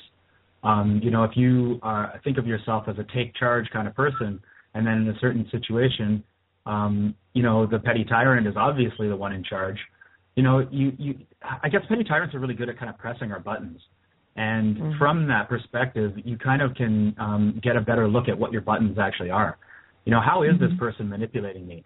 Why am I so triggered by this person? What is it about them that makes me react in this way? So it is, in a lot of ways, it's a great tool for self-observation, self-work, to really see yourself and see how you're reacting to these different situations. Yeah, definitely. Yeah, for sure. I find that, especially working with or encountering moderate petty tyrants who tend to be to some level of authority and tend to sort of trigger a parental sort of father-son relationship sort of program. I'm not sure whether due to some trauma or something like that from childhood, but yeah, it's very difficult to fight against the tendency of being very submissive to this authority figure, you know, and I think that that is something that I tend to do quite a lot, and so it's very interesting to simply observe this tendency and try not to give into it, you know. But it's very difficult at the same time, and you don't often get to see these aspects of yourself if you're not in the situation where you are subject to a petty tyrant, you know. Yeah. I have a couple of quotes here from Castaneda, and I want to make clear for any of our listeners who might be really familiar with the history of Carlos Castaneda and how he turned out later in life, that we're kind of like taking pearls from swine here. Like the Castaneda series of books is quite good. There's a lot of very good information in there. Castaneda himself turned out to be a very questionable character later in life, and so it's like, you know, do you listen? Do you not listen? Do you kind of go and pick out the truth from what he wrote and keep, you know, stay vigilant? So I just wanted to point that out because I could imagine somebody being like, you know, well, they're citing Castaneda, so that's, you know, I'm going to write that off. But please don't. So a couple of these quotes about petty tyrants that I thought were pretty good. Don Juan says, a petty tyrant is a tormentor, someone who either holds the power of life and death over warriors or simply annoys them to distraction. Nothing can temper the spirit of a warrior as much as the challenge of dealing with impossible people in positions of power. How much does that sound like where we are right now? So he says, only under those conditions can warriors acquire the sobriety and serenity to stand the pressure of the unknowable. The perfect ingredient for the making of a superb seer is a petty tyrant with unlimited prerogatives. Seers have to go to extremes to find a worthy one. Most of the time they have to be satisfied with a very small fry. Then warriors develop a strategy using the 4 attributes of warriorship: control, discipline, forbearance, and timing. He says the idea of using petty tyrant is not only for perfecting the warrior's spirit, but also for enjoyment and happiness. Even the worst tyrants can bring delight, provided, of course, that one is a warrior. The mistake average men make in confronting petty tyrants is not to have a strategy to fall back on. The fatal flaw is that average men take themselves too seriously.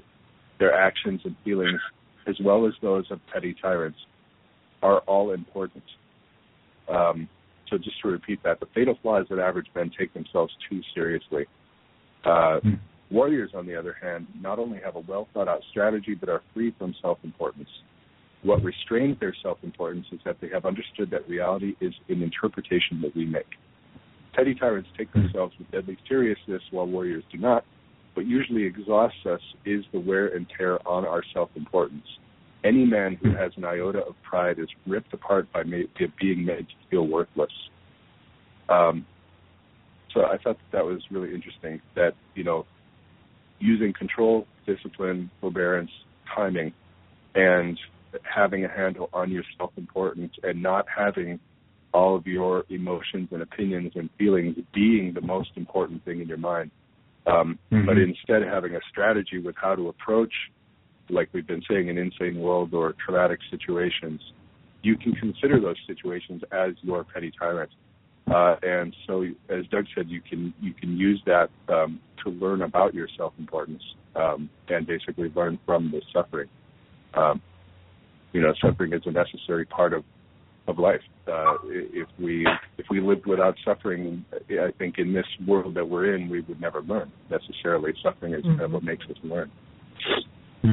So, well, I guess we are kind of getting close to the end of our time here. Let me find this segment. We have a pet health segment from Zoya today that sounds pretty interesting. It is about pet mysteries with some paranormal aspects. So I'm really curious what she has to share with us today. So let's go to Zoya, and then when we come back, I have a recipe that's a kind of a rerun. I want to do the chicken broth out of the Sally Fallon's book, Nourishing Traditions, because we're kind of entering into like the cold and flu season. So if anybody hasn't heard that yet, stay tuned. We'll do that after this. So we'll be right back.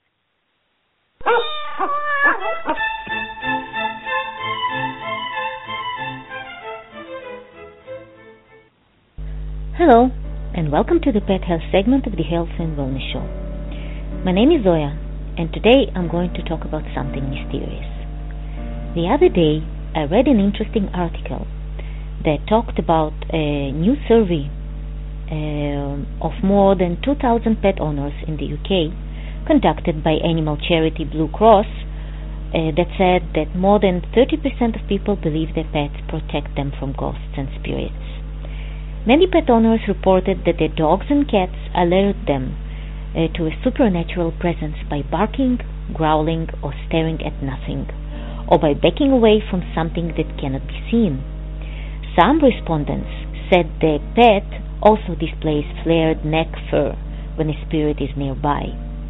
Among all dog owners, around 25% said that they have seen their four-legged friend bark or stare at nothing at least 3 times during the past month. Around 25% of cat owners said they saw their feline hissing or growling at an empty space twice over the past 4 weeks, while other respondents said that they have seen their cat follow the invisible presence around the room with their eyes. Some respondents also reported seeing their pets behave oddly around areas where someone has died. But a pet's abilities may stretch further than fending off heinous spirits. They may also have psychic abilities. According to the survey results, many pet owners believe their animals can sense when a family member is heading home or when they are about to leave the house, as was described in research by Rupert Sheldrake, for example. One of the previous pet health segments was dedicated specifically to this topic. Others said their pets know when it is time for dinner, while some said their animals can sense when a storm is on the horizon. Veterinarians say that pets can soon learn subtle changes in our behavior and the environment that alert them to something we are about to do, changes to the atmosphere like a storm brewing. They are quick to learn a routine, so they know when the owners are due home, when it's dinner time, and when you are about to go out without them. But it's quite obvious, and as was indicated by Sheldrake's research, that learning routine isn't all there is to it. What is more, around 75% of pet owners believe their animals can predict illness, with one dog owner reporting that their canine friend alerted him to a kidney infection by placing a paw on his stomach. Such a belief, however, is not so far-fetched, with numerous studies hailing the medical detection abilities of dogs. Last year, for example, a study talked about 2 highly trained dogs that were able to detect prostate cancer in urine samples with 98% accuracy, which has been attributed to the acute sense of smell. Dogs and cats were the pets among which most psychic and ghostly experiences were reported in the survey, followed by rabbits, guinea pigs, and horses. Overall, it seems our pets are more than just cute and cuddly. They may also have supernatural abilities that may protect us and our family, or at least show that something is out there. Something to keep in mind next time your furry companion hisses or barks at an empty space. Speaking of barking or hissing at an invisible something, there are many mysterious and downright creepy examples in paranormal literature that talk about dogs exhibiting strange behavior when facing with unexplained. For example, in his book Missing 411, Davis Paulides talks how dogs play a major role in many of the disappearances. Sometimes the dogs disappear with the victim and are found later with the person. Other times dogs disappear and return home without the person. Sometimes dogs disappear and never found. Also, bloodhounds, canines, can track scent. The dogs were given the person's scent via the worn shoe or shirt, for example, during the search rescue operations. They were brought to the location where the person was last seen, but they either refused to track or can't pick up a scent. This behavior happens so many times to ignore, though it's not understood why it occurs. John Keel, an investigator extraordinaire of the UFO and paranormal phenomena, talked about countless cases, such as the one in New Jersey where pet dogs and cats in the 70s were disappearing in large numbers. One area in Connecticut lost 700 dogs in a brief 6-month period. Irate pet owners all over the Northeast were holding meetings and demanding government action. The popular theory was that organized gangs were stealing animals to sell to sinister laboratories for use in grisly tests and experiments. Investigators found, however, that such labs were few and they were able to get all the animals they needed free from pounds and other legal sources. Something has always been slaughtering dogs, cats, horses, and cows, as Keel says. This slaughter is senseless and very mysterious. These things are happening in every country on Earth. But sometimes animals like dogs weren't the victims, but they were suspected of being monstrous beasts themselves. According to Keel, huge dogs and cats of unknown origin have appeared and reappeared frequently all over the world, spreading terror and nurturing superstition in their wake. There are numerous documented accounts of these apparitions in medieval histories, but such events continue to persist to this day. England has suffered periodic outbreaks of these monsters, but so have the civilized, sophisticated climes of Connecticut and Michigan. In many of these incidents, the creatures somehow materialized during violent thunderstorms. There is another kind of phantom cat also, which occasionally appears and disappears suddenly, even in heavily populated areas. This one is huge in size, resembling somewhat a little black panther. It has turned up in many places where panthers were and are unknown. For example, England, that is considered to be pantherless, has had a number of sightings of this beast over the years. There are countless other examples of mysterious animals and beasts of all shades and sizes and levels of creepiness, and there is a very high chance that your pet can see them. Please understand, I'm not saying it to scare you, but it does make me wonder about old superstitions like, for example, when moving into a new home, always let the cat enter first for good luck. Or, for example, in 16th century Italy, people believed that if a black cat lay on the bed of a sick man, he would die. However, they also believed that a cat will not remain in a house where someone is about to die. If the family cat refuses to stay indoors, this was a bad omen. Well, this is it for today. Hope you found the information interesting. Have a nice day and goodbye.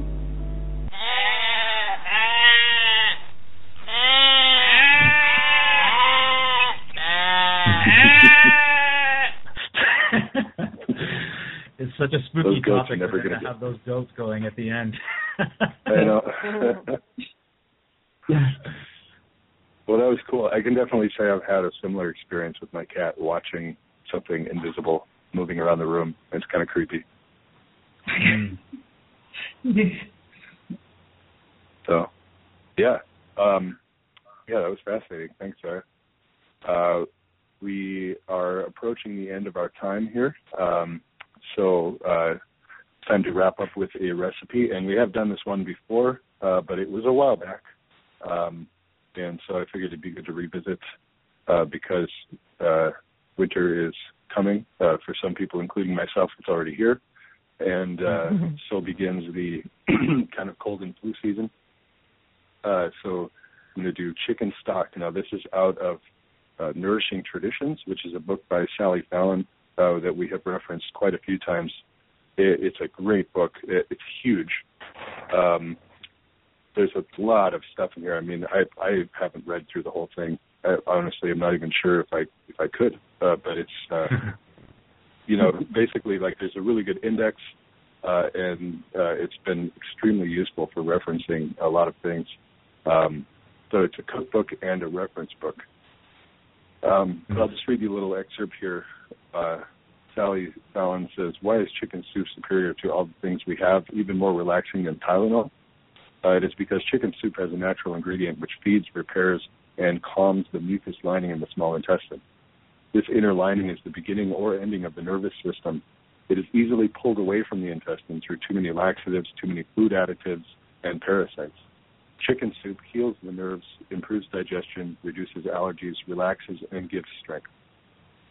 And actually, I'm sorry, that was a quote from a different book. It's in this book, but it's a quote from Ageless Remedies from Mother's Kitchen by Anna Kroger.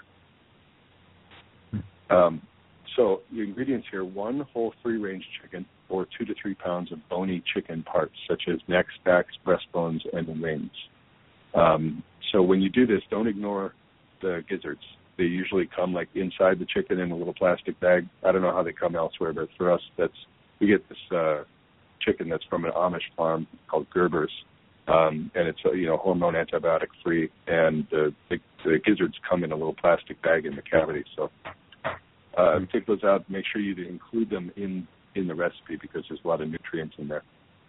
Also, the feet can be used. That might be kind of a turn-off to some people, but if you have chicken feet, put them in there. They contain a lot of gelatin and other things which I'm not readily remembering, but I know gelatin.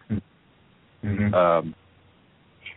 So also 4 quarts of cold filtered water, 2 tablespoons of vinegar, 1 large onion, coarsely chopped, 2 carrots, peeled and coarsely chopped, 3 celery sticks, coarsely chopped, and 1 bunch of parsley.